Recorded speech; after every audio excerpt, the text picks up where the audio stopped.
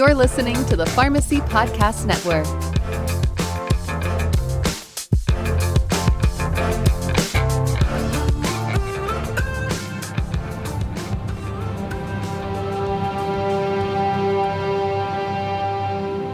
We have a more broader conversation about health equity. Health inequities relate to health disparities, but health equity is now an aspirational goal whereby all people are put in a position to achieve their maximum health potential. And it's a broader conversation in the context that it isn't just racial, but the racial component is driving it. It also speaks to women, because women are part of this portfolio of vulnerable populations we speak about that are at risk for being exposed to health disparities and therefore will not achieve health equity. That the status quo of racial inequity is unacceptable. Now, we've seen this from the murder of George Floyd, of the recent police action on the lieutenant from the U.S. Army who's pulled over for a traffic violation that doesn't have any substance to it afterward. And we're seeing these things brought before our eyes because of social media. Everything is now transparent and available, and we're seeing decades upon decades upon decades of injustice before our eyes, and many of us are saying no more. The CDC proclaims racism a public health crisis and calls for health equity.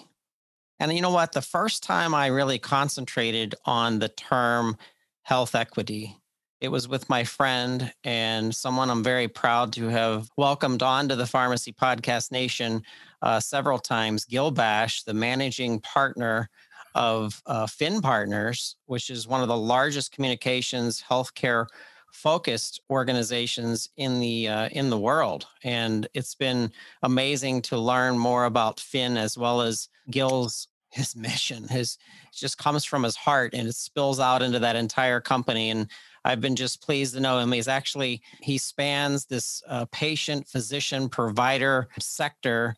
And as someone who is a global health advocate for all of us, we got to welcome back Gil. This is your fourth time on the Pharmacy Podcast. So welcome. Thank you so much, Todd, for inviting me back, and particularly to be with Dr. Aluko, because he is truly a leader in this field, to be in conversation with him and with you about something that I really feel has to be addressed. Anyone involved in health and public health has to understand that we're creating barriers to care.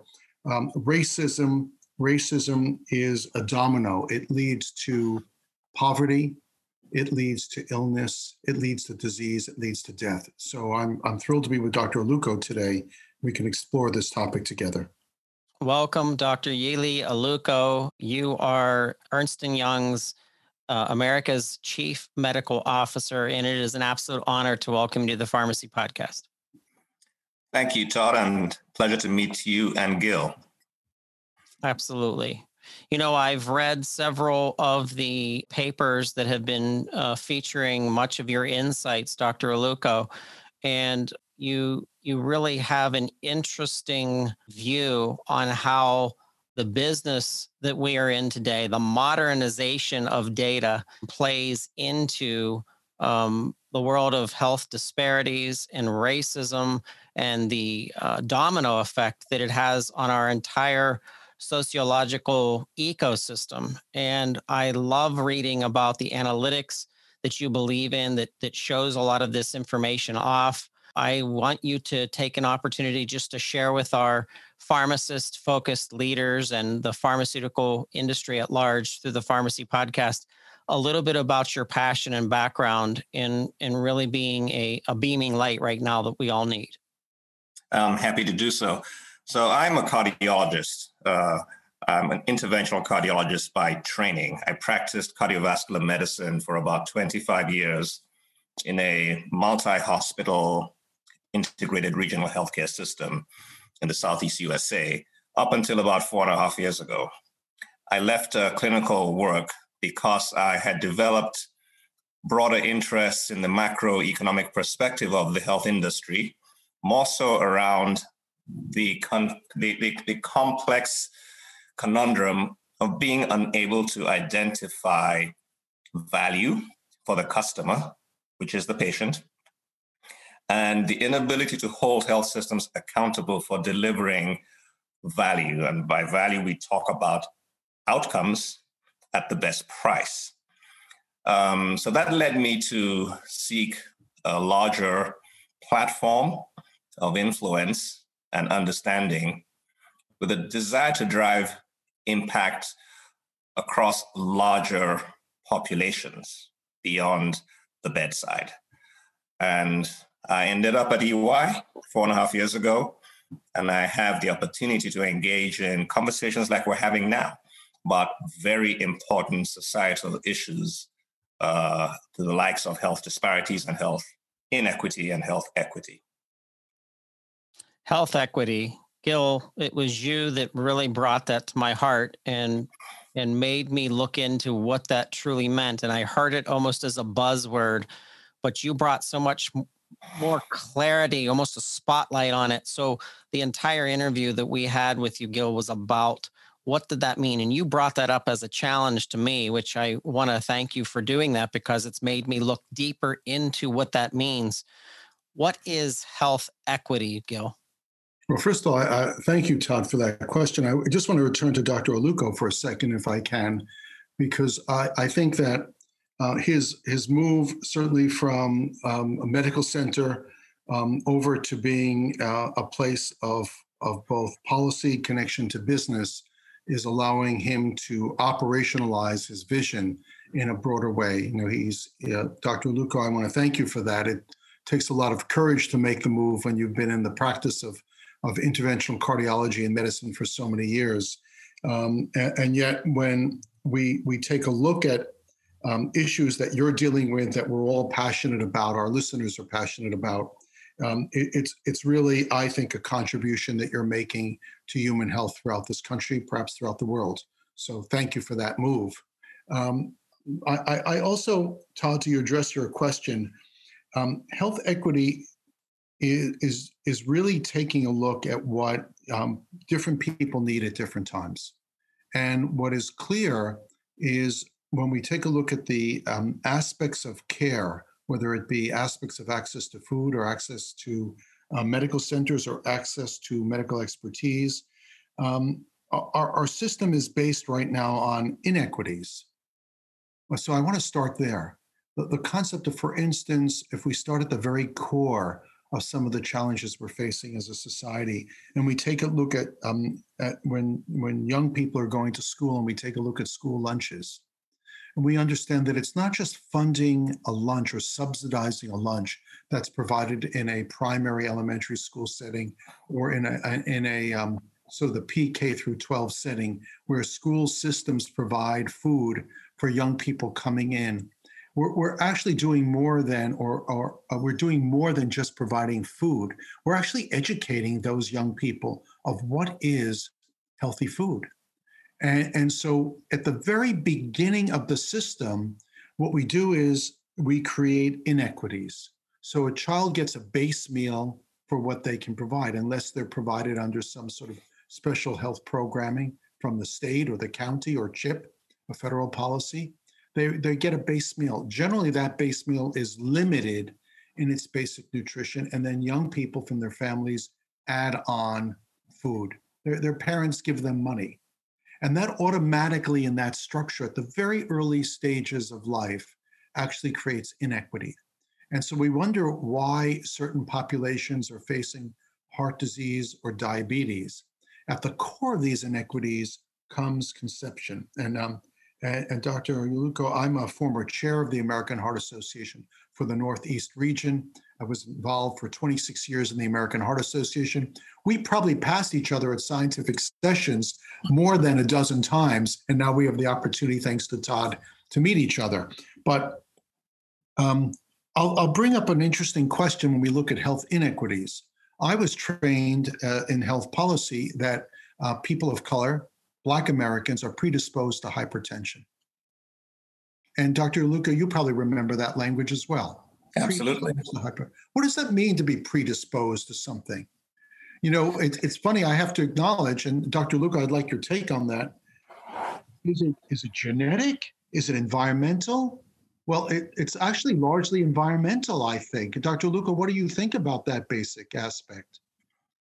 So fundamentally, thanks for that question, but fundamentally, let me just say that there's been a pervasive myth and a misconception that African Americans in particular are more genetically predisposed to a myriad of diseases, of which hypertension happens to be one, diabetes is another.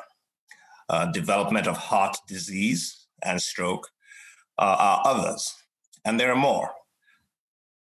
There are some genetic predispositions to disease, but the reality is that disease manifestation is largely driven by environmental and societal exposure, such as if there are continuous stressors in a person's life, the response of the cardiovascular system, it may end up with the person having high blood pressure. But it doesn't mean that that person, if living in a different environment, shall we say a Black person living in Africa, under a different socioeconomic and societal exposure, that person may actually have a normal blood pressure. So it goes way beyond the myth that Black people are more predisposed to get hypertension. It's a much more complex equation than that. Right. And that, I think, is actually, Todd, the basis of your question, which is rather than deal with health equities, we first have to become aware, exposed to the concept of health inequities that our system creates. Our system is actually building into itself inequities that create a domino effect of illness and disease. And the challenge that we're going to face as a result of that, because we're not willing to actually mobilize, or perhaps we are, hopefully, but we've got to mobilize around health equity, because different populations have different needs at different times. And if we don't begin to recognize that and move actively toward that, and that includes, by the way, creating environments where people have access to healthier foods, creating an environment of better education of the system to make sure people have earlier access to care, understanding that certain populations, because of whether it's awareness or education or mindfulness or resources, are actually going to be at heightened risk for non-communicable diseases like heart disease, like diabetes, like respiratory disease, and other non-communicable illnesses. What happens is, unless we're prepared to look at the inequities, we're not going to be able to rally to the health equities. I think Dr. Oluko really nailed that spot on, which is we're all of us have genetic predisposition to something, right? It's in our genome and in our makeup, our family makeup. It's a question of what turns that switch on. Racism, quite bluntly, is a colossal switch on for disease. And that's what we need to begin to understand. Racism at its core is a public health risk. And you said that so well, Todd, what the CDC has announced. We have to understand that our society cannot become a sustainable society spending $3 trillion in healthcare a year as long as we turn our backs on racism. Dr. Aluko, when you got out of high school, you began working as an administrative clerk at a local news radio station many years ago. And what I want to know is what's changed since then, and why is this a new conversation that we're having? You've certainly gone back in history and done some research. That's many years ago. And yes, I did work as a clerk at a broadcasting company, and that predated my encounter with the health industry, although I'd always wanted to be a physician. And I'll just give a quick backdrop as to how I wanted to become a doctor. I happened to go to an emergency room once with my mother in Nigeria, my home country, and walking through the emergency room, saw a person die in front of me, collapsed. And I saw the consternation around all of that. I saw the husband of the woman who passed away trying to get attention from medical staff that were all very busy. And it took a while for them to try to revive her, and she died.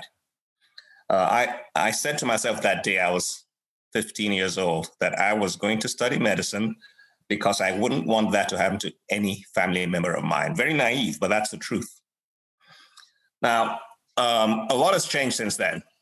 I became a fellow in interventional cardiology in Massachusetts some years ago. And after 6 months of my fellowship program, during my fellowship program, it occurred to me that I had done a catheterization and angioplasty on one Black man after 6 months in a blue-collar town in Massachusetts. And I began to wonder, how could that possibly be that I, as the most senior fellow, the only Black cardiologist, wasn't getting to see a population that had a higher risk of dying from the ravages of heart disease. And that began my quest into trying to understand the issues of access, the issues of denied treatment or differential treatment. And fast forward now, I have been, ever since my fellowship training, a student of racism in medicine and a student of health disparities. Now, the conversation around health equity has morphed over generations because it did begin with racism in medicine. And we must acknowledge and understand that when we talk about racism in anything, certainly racism in medicine, it's a very difficult conversation for physicians and administrators to engage in and continue, or even sit down to develop strategy to objectively identify where the problems are and what the outcomes are. That's morphed a little bit from racism in medicine to health disparities. But health disparities have also generally had a racial connotation to it.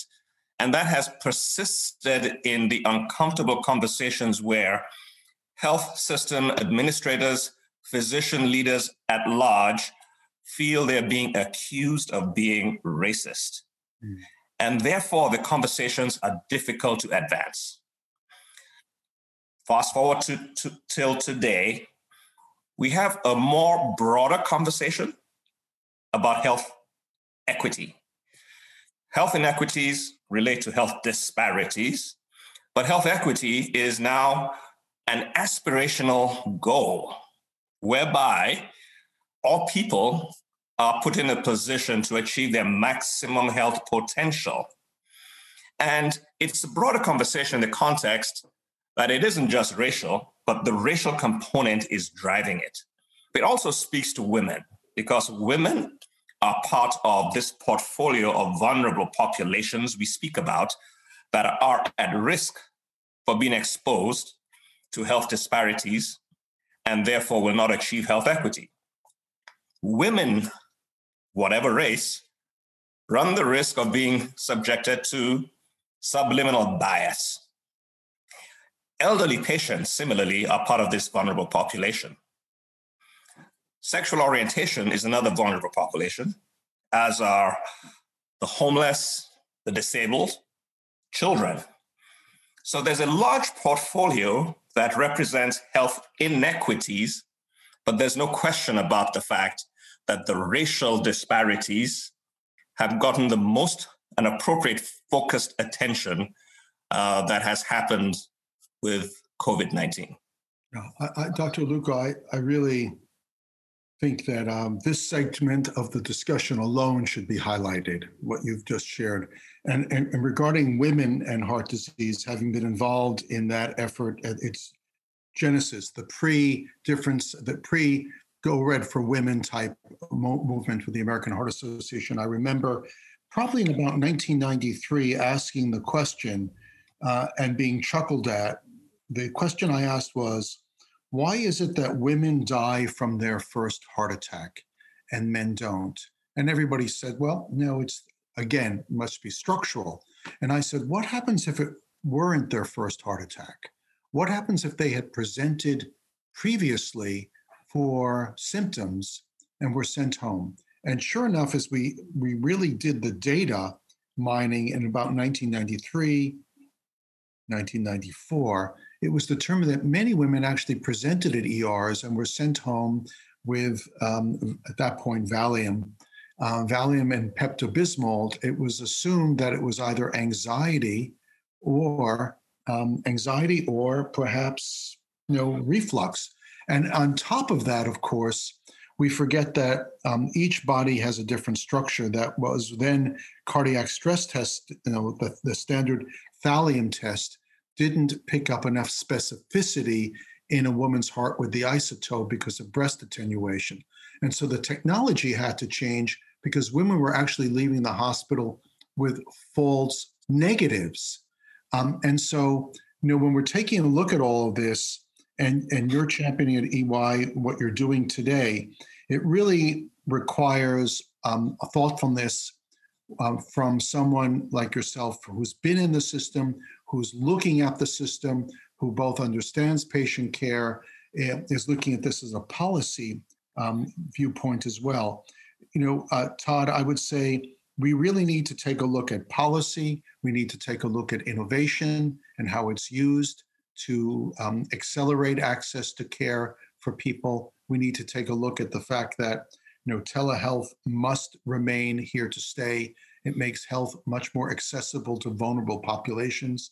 We need to take a look at even where we build systems. There's a whole movement now called the WELL certification movement, where we're not only looking at buildings from are they environmentally sound, but are they actually well oriented? In other words, in Camden, which is a place of great health urgency, it's one of the poorest cities in the United States in a metropolitan area, the hospital is actually inaccessible to the population.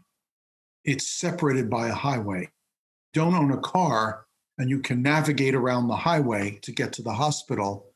What do? Take a bus? No, you don't go to the hospital.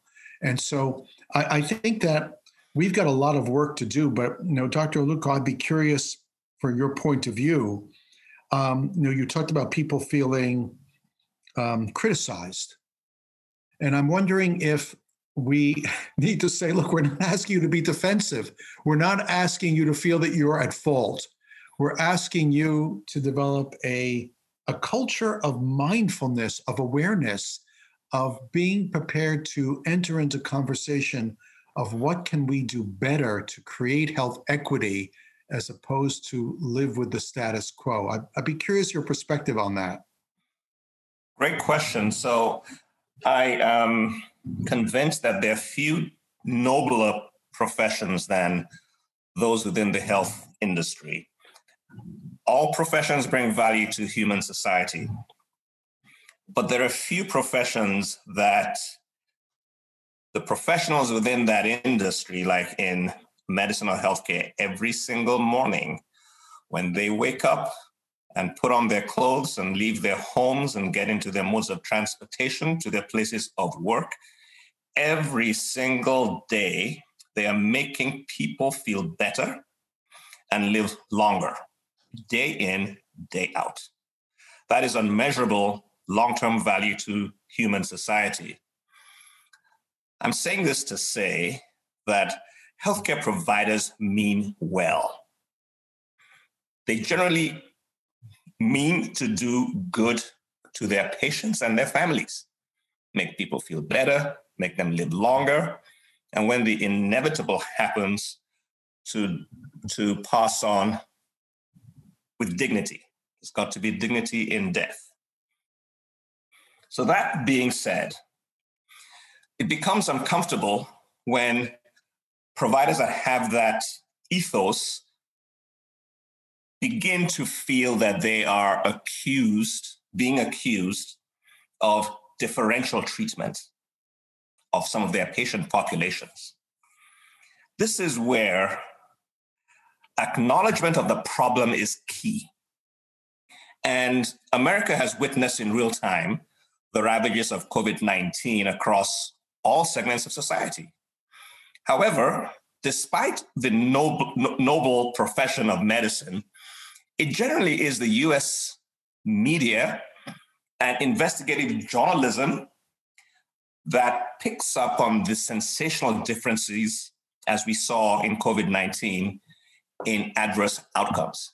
This is not generally being pushed forward by the industry itself.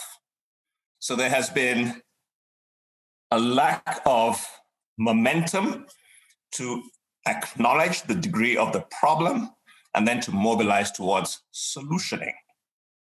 With COVID-19, we all saw that Black and brown people were more likely to be exposed, probably less likely to understand the importance of preventive modalities to limit exposure. When they got exposed, delays in diagnosis, which speak to difficulties like you've just described, Gil, but access to healthcare. And when eventually they're forced to take that bus to bypass that highway, they get to the hospital with more advanced levels of disease. Late stage, more admissions to the hospital, much more sick Black and brown people, and way more deaths. All of this playing out real time, 24/7. The point I'm making is that this is the media. This is not my industry that is pushing this information out. This is nothing new. This is just the contemporary iteration of decades and generations of one and the same. What seems to be different now is the global societal groundswell and a convergence of societal will from within the industry and outside to say, this no longer makes sense. The issue that Gil speaks of are the social determinants of health and access to health literacy, access to educational opportunities, access to reasonable environmental living conditions. None of this is new. There have been books and volumes and papers and journals that have been written for the past 50 years about how the social determinants of health predispose minorities to more health risk. There's been reams of literature written, as Gil was alluding to, about the differential treatment within the bricks and mortar of health systems, in physicians' offices and in hospitals, between Caucasian women and Caucasian men when it comes to cardiovascular disease diagnosis and recommendations for treatment, between Latinx people and Caucasian people, and of course, African Americans. The literature is rife. We failed as an industry to be the advocates of our patients. Unknowingly, overtly, sometimes covertly, we have failed. So what I'm hoping now is that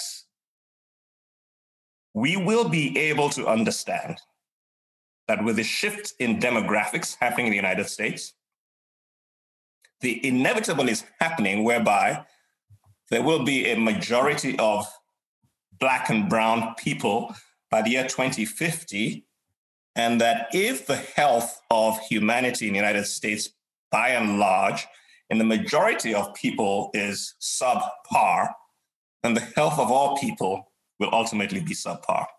Could I pick up on that for a second, Dr. Aluko? Because I mean, the thought of 30 years to get to that place, a better place, to me is terrifying. It's terrifying. 30 years, three decades ahead. And I just want to fast forward. We are our nation's economy, the global economy, is struggling right now, and working toward a post-COVID-19 rebound. We're dealing with large segments of our population who have been impacted economically by this pandemic. And obviously, we have heightened sensitivity about the need to really mobilize around racial equality. CDC's comment about racism being a disease unto itself is a call to action. I agree with everything you've said, by the way, everything. I'm just also saying that I think what's happened during these past 14 months is a realization in slow motion before our very eyes that the status quo of racial inequity is unacceptable.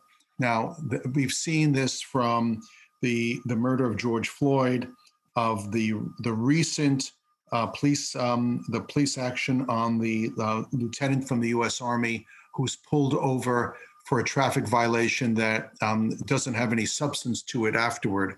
And we're seeing these things brought before our eyes because of social media. Everything is now transparent and available, and we're seeing decades upon decades upon decades of injustice before our eyes. And many of us are saying no more. Now let me swing over to the health side, because now we're pulling all of these individual puzzle pieces together, and we're saying no more on that end as well, coupled with the financial crunch that we're facing as a nation, as a world. And I mentioned earlier that we spend about $3 trillion a year in this nation alone on health, the big bucket called health. Actually, when we look at healthcare delivery or services to people, of the $3 trillion, I think it's about 45% of those money actually goes to providing people with healthcare. And obviously, 55% goes to other administrative services, government services, whatever. I think that I'm hoping that we are starting to recognize that if we have a large swath of population in this nation that is impoverished due to health, that we as a nation will be impoverished soon enough. It's not like these people are left to run into the emergency room to get their health needs tended to. Eventually, state governments pick up that bill. If it's not covered under Medicare or Medicaid or private insurers or affordable care, open enrollment, it's covered somehow. It's covered by state and federal government. And I think that as a people, we're starting to realize either we're working toward justice in the health system or self-preservation, which is, can we afford to let people just become sick? And if we're looking at people just becoming sick because we're not intervening and helping them, then either our self-interest is at risk or our human interest is at risk. I'm hoping that we'll come to the realization that both are at risk immediately and not have to wait 30 years to get to the place that you've mapped out. Yeah. A lot to unpack in what you just said. I'm going to touch on a couple of things, one of which is the economic burden of health disparities. You spoke about the healthcare spend in the United States. I looked at some recent numbers, more contemporary than what you said. It's about 3.7 trillion. The overhead is immense. What you said is true. What is also true is the degree of waste within the industry. It's about 35% of waste. The annual implications from health disparities have been codified to be about $350 billion on the US economy. We're talking serious numbers here.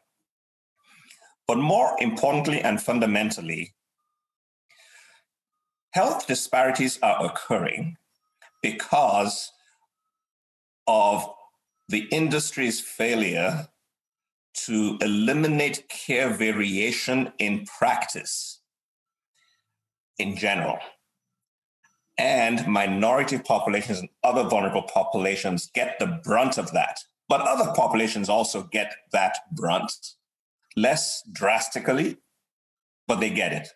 Fundamentally, we have failed as a system to hold providers, and by providers I refer to physician groups and hospital systems, accountable for being judicious and responsible custodians of health system resources and accountable for expected outcomes that are driven by evidence-based medicine. With all your work with the American Heart Association and my practice in cardiovascular medicine, we both know that all our parent organizations, American College of Gynecology, Family Practice, you name it, we all have guidelines for clinical practice. It has been difficult for us to measure and to understand outliers and to provide insight as to how to rest in the right place under the bell curve. And because of that, the more marginalized people tend to get the brunt of variation in care. How do you explain if a Black blue-collar worker goes to an Ivy League university with complaints of chest pain with exertion and sweating and shortness of breath, and in the same Ivy League medical institution, a Caucasian CEO of Fortune 100 company has verbatim complaints? How do you explain if the same provider gives different recommendations for treatment? So this is where subliminal bias comes in, which oftentimes is unconscious. But this is care variation. So absent of having processes that actually hold one accountable using data and analytic platforms, and this is the digital age we're in now, more empowered by integrated digital platforms, we actually are in a better position now to do what needs to be done. You know, you and EY are doing some incredible work on that end. And you've just touched on something that may be one of the key takeaways of this conversation that we're having today, which is mindfulness. The ability to stop for a second and say, am I drawing from historic biases in my own thinking process, my own behavior? And that sense of awareness has to be embedded within our system now. It's a question of medical schools, pharmacy schools starting to actually train our next generation of health professionals, and even maybe requiring on the CME and CE level courses that take a look at mindful bias. It's not intentional. It's not meant to be destructive. But the outcome of the intuitive flow of conversation and decision-making actually diminishes quality of care for many people. And I think that you, I don't know if this is also a program that you're recommending, but I thought that your comment was so well intended. Within my own organization, I just went through a program that's required of all of our employees that is designed to create more mindfulness on how we communicate with each other and how we communicate around issues of race and gender and inclusion and diversity. And I have to say, as someone who really considers myself a very open person, just going through the program alone heightened my sensitivity of who I aspire to be as a health communications, health policy professional. So, I don't think that our medical system, to the best of my knowledge, has required programming in communicating with patients in general. I don't know if you take a semester course or if it's offered in pharmacy school or in medical school, we're going to really train you or sensitize you to deal with how do you deal with the consumer, or how do you deal with people of color? How do you deal with people who have gender identification challenge or issues or questions? We don't really bring that to the table, I think, in the healthcare profession. And therefore we throw people out into the discipline and we say, be good healthcare professionals. Do you have any advice for us on that? Because you have clarity about the challenge. Do you have a, no pun intended, a prescription for our engaging in better health for people? So at EY, we've taken a stand and we've developed a point of view on health equity. And we are advancing this beyond the conversation to solutioning. To answer your question, yes.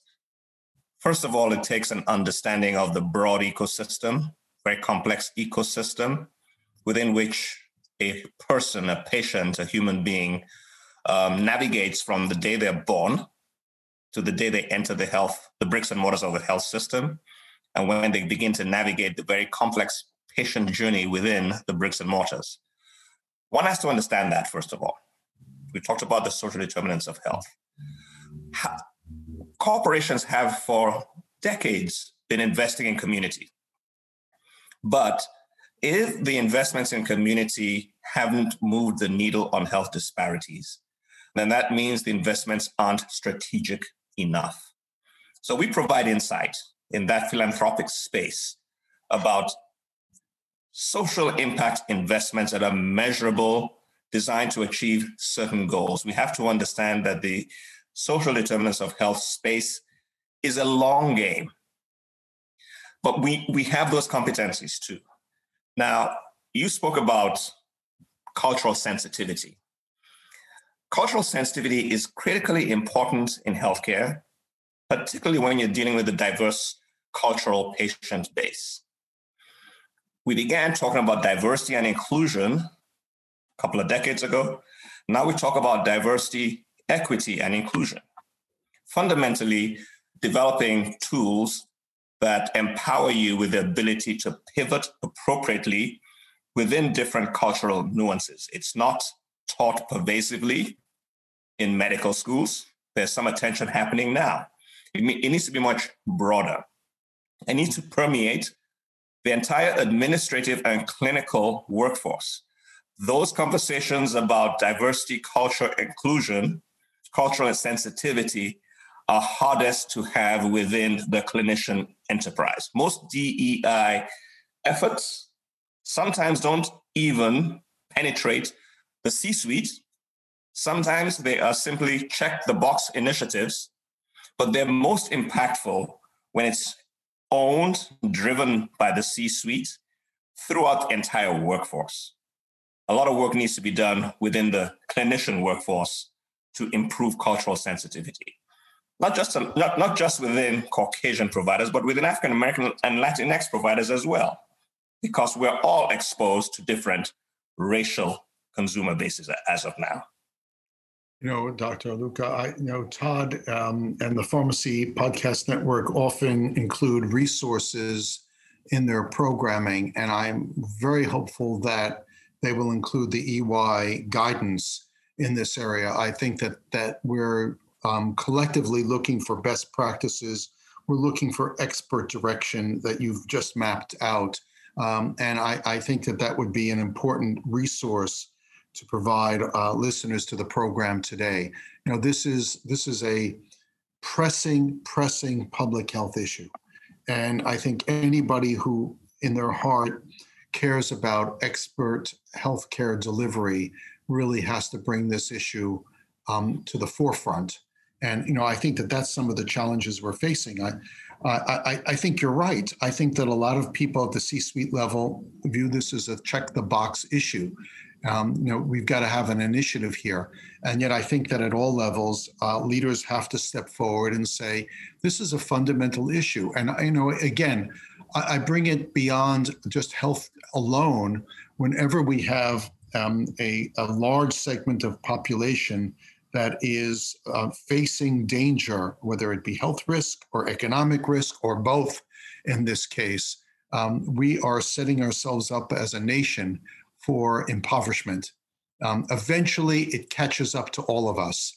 And I think that if people think that we can somehow or another create islands within islands within islands in this nation, they are mistaken.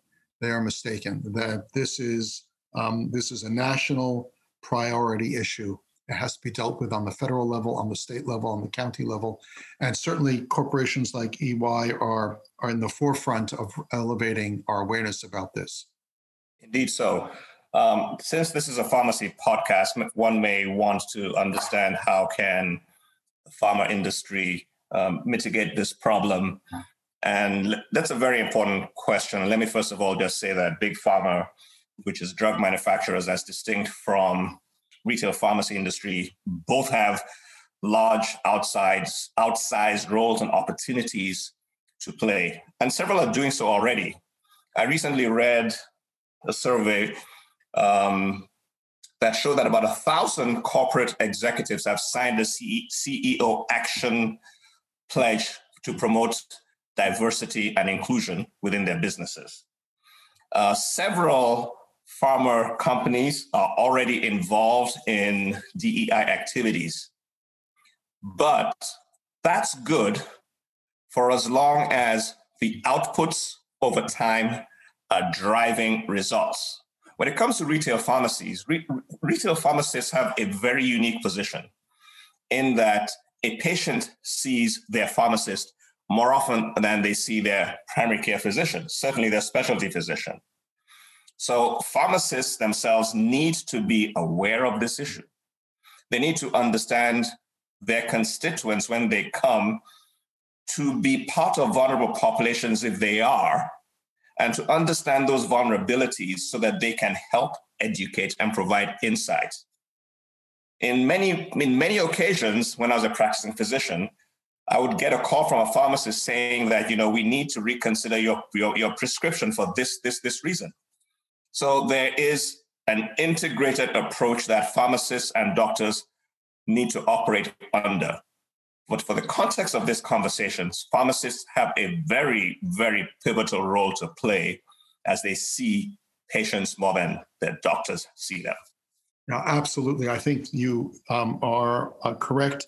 And also, I think the anxiety level of speaking with a pharmacist is not as heightened as it is when that you speak to the physician. When you go to the pharmacist, there is something where you trust their knowledge, you trust their ability to facilitate, but for some reason you don't feel that they'll be the bearer of bad news. And so there's an automatic comfort level that goes on.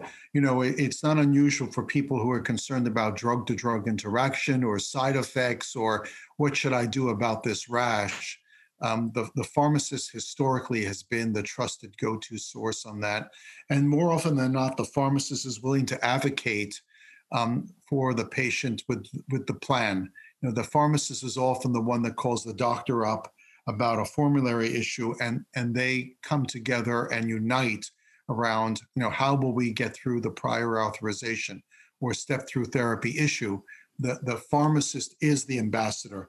I also find that you're touching on something which we haven't discussed really, which is location. And we did allude to this in terms of where health facilities are located, but pharmacy is a grassroots profession. It's all over the place in theory. And so, if you look at the major chains or independent pharmacies, they're all over the place. And so the ability to find that confident, comfortable, trusted source of information is often down the street on your corner. And I do think that pharmacists have to play a frontline role in helping us through this whole issue. I'd be curious from your perspective, maybe EY has guidance on this. Healthcare professionals like pharmacists, like nurses, are really the most accessible health professionals. When we're looking at racial equity, any counsel for all of us out there who are trying to deal with this? So we've developed a point of view that is customized to providers, it's customized to payers, different approaches, customized to the pharma industry, and customized to medical devices. So we have spent a lot of intellectual resources in trying to understand how professionals within the stakeholder group can impact this problem. What you said is true. Access of care is a driver of inequity. And I believe the number is 90% of people in the United States live within 8 miles of a pharmacy. So if we begin to marry that geographical footprint and using digital insight to understand communities that generally have gaps in access and be innovative in solution development, partnering with healthcare providers to make it easier for patients that can't come to them to be seen at different points of care, we're beginning to solution for the problem. But it does take a commitment to, first of all, understand that it's a problem and accept that it is a problem. Accept it and not blow it off like the issue of vaccine hesitancy is sometimes blown off and saying, you know what? Minorities are at increased risk of dying from COVID-19. We've got a vaccine. Oh, by the way, we hear that you don't want to get a vaccine. Get a grip, get the vaccine is what people say. There's a whole disconnect as to why the hesitancy exists. And it goes way beyond just Tuskegee. There are many, many, many Tuskegees. But there's also the logistical issue of taking time off to get the vaccine, or the transportation to get the vaccine. Or if you go and get the vaccine, you don't get paid. So a willingness to understand the problem, accept it to be a problem, and then let's roll our sleeves up together, shoulder to shoulder, and let's solve for the problem. You know, this is such a key point. This is where the disparities exist, where people who are doing certain jobs don't have the flexibility to take off, or they don't have transportation, or they don't have childcare, so that they can, if they do have time to get to the vaccination site, who will watch their children? This is the whole cascade of issues that actually create the great divide among populations and people from different jobs or economic wherewithal, and it just continues to contribute. And I also wonder, it's not so much, I think, solving the problem. It's, to your point, it's beginning to just even acknowledge that we have a problem of disparities, that there are disparities built into the system, and that if the system wants to solve problems, and I'm not even talking about racial equity, I'm even talking about just the basics of let's get us past COVID-19 and get the nation vaccinated, that we're going to have to really come to grips with these inequities and address them and actually bring together policies and programs that actually say, let's start here as a model. Let's start with getting people who need to be vaccinated against COVID-19 vaccinated by creating systems of national vaccination days where people are guaranteed a wage, where they have access to free transportation or something in order to really get people on the right track and unite together for people's health. And that's why, you know, I think that these sort of conversations are more than aspirational. I find that they're very practical. People of influence listen, and hopefully enough people will come together that there'll be critical mass to change things. I think that's critical right now. I think you've mapped out in your last comments some very practical actions that are necessary through the awareness of, in fact, hey, some people can't take off work. Some people don't have childcare. Some people don't have transportation. Those are actually the easier problems to fix, but we need to engage. You couldn't have said it better. 100% agree with you. When I think of what's happening in the world with this pandemic, it reminds me that it impacts everyone. This COVID-19, this coronavirus impacts everyone. And so many of us in the beginning might not have taken it seriously. And now 500,000, plus people in the United States that we've lost, we realize, okay, this is very serious. I look at this issue Gil and Dr. Uluko the same way. We as a culture, you don't think it affects you, but it is affecting you. It's affecting the health of this nation. It's affecting the economy of this nation. If you were nothing but a cold-hearted capitalist, this is affecting you. This is affecting all of us. And I think what this podcast has taught me is I can't stand idle anymore as a white German, Irish, 48-year-old man that's never felt racism. I've never been sexually harassed. I've never been called a gay homosexual man in some negative connotation. None of those things had affected me directly, but they affect the world that I live in. They affect the people that I love. They affect my family. They affect my friends. They affect my colleagues. And this is a virus that we must eradicate, that we're experiencing right now.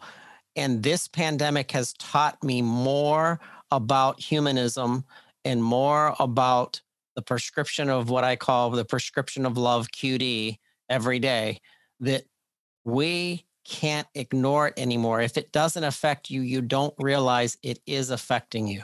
It's impacting this entire nation.